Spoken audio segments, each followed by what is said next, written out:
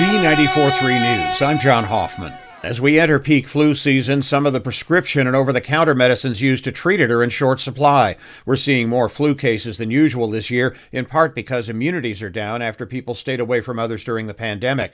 Higher demand for things like Tamiflu, albuterol, or children's Tylenol means shorter supplies. Anyone who doesn't feel well should stay home or at least mask up if you must go out. And it's not too late to get a flu shot. Flu will be with us for several more months. Rain and some wind here today are the least of it. Blizzard warnings are in effect across much of the nation's midsection this morning. Over 15 million people were under winter weather advisories and warnings overnight. Flash flooding and blizzard conditions across the Central Plains. Nearly 6,000 flights to or from U.S. airports were delayed. Almost 60% of flights out of Denver and Dallas-Fort Worth. Tornado damage is reported in parts of Texas, Louisiana, and Oklahoma. A massive fire in Brooklyn, New York may affect a lot of criminal cases there.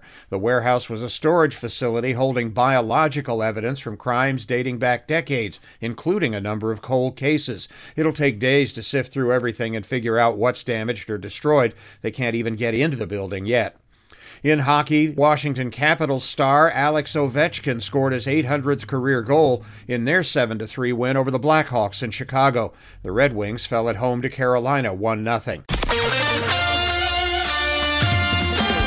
Z94.3 weather. Powered by Sherwood Tire, your one stop for auto repair at US 30 and Oak Road in Plymouth. Cloudy skies with rain showers today. We'll see heavy rain this morning, scattered showers this afternoon, and back to heavy rain this evening. High temperatures at 45.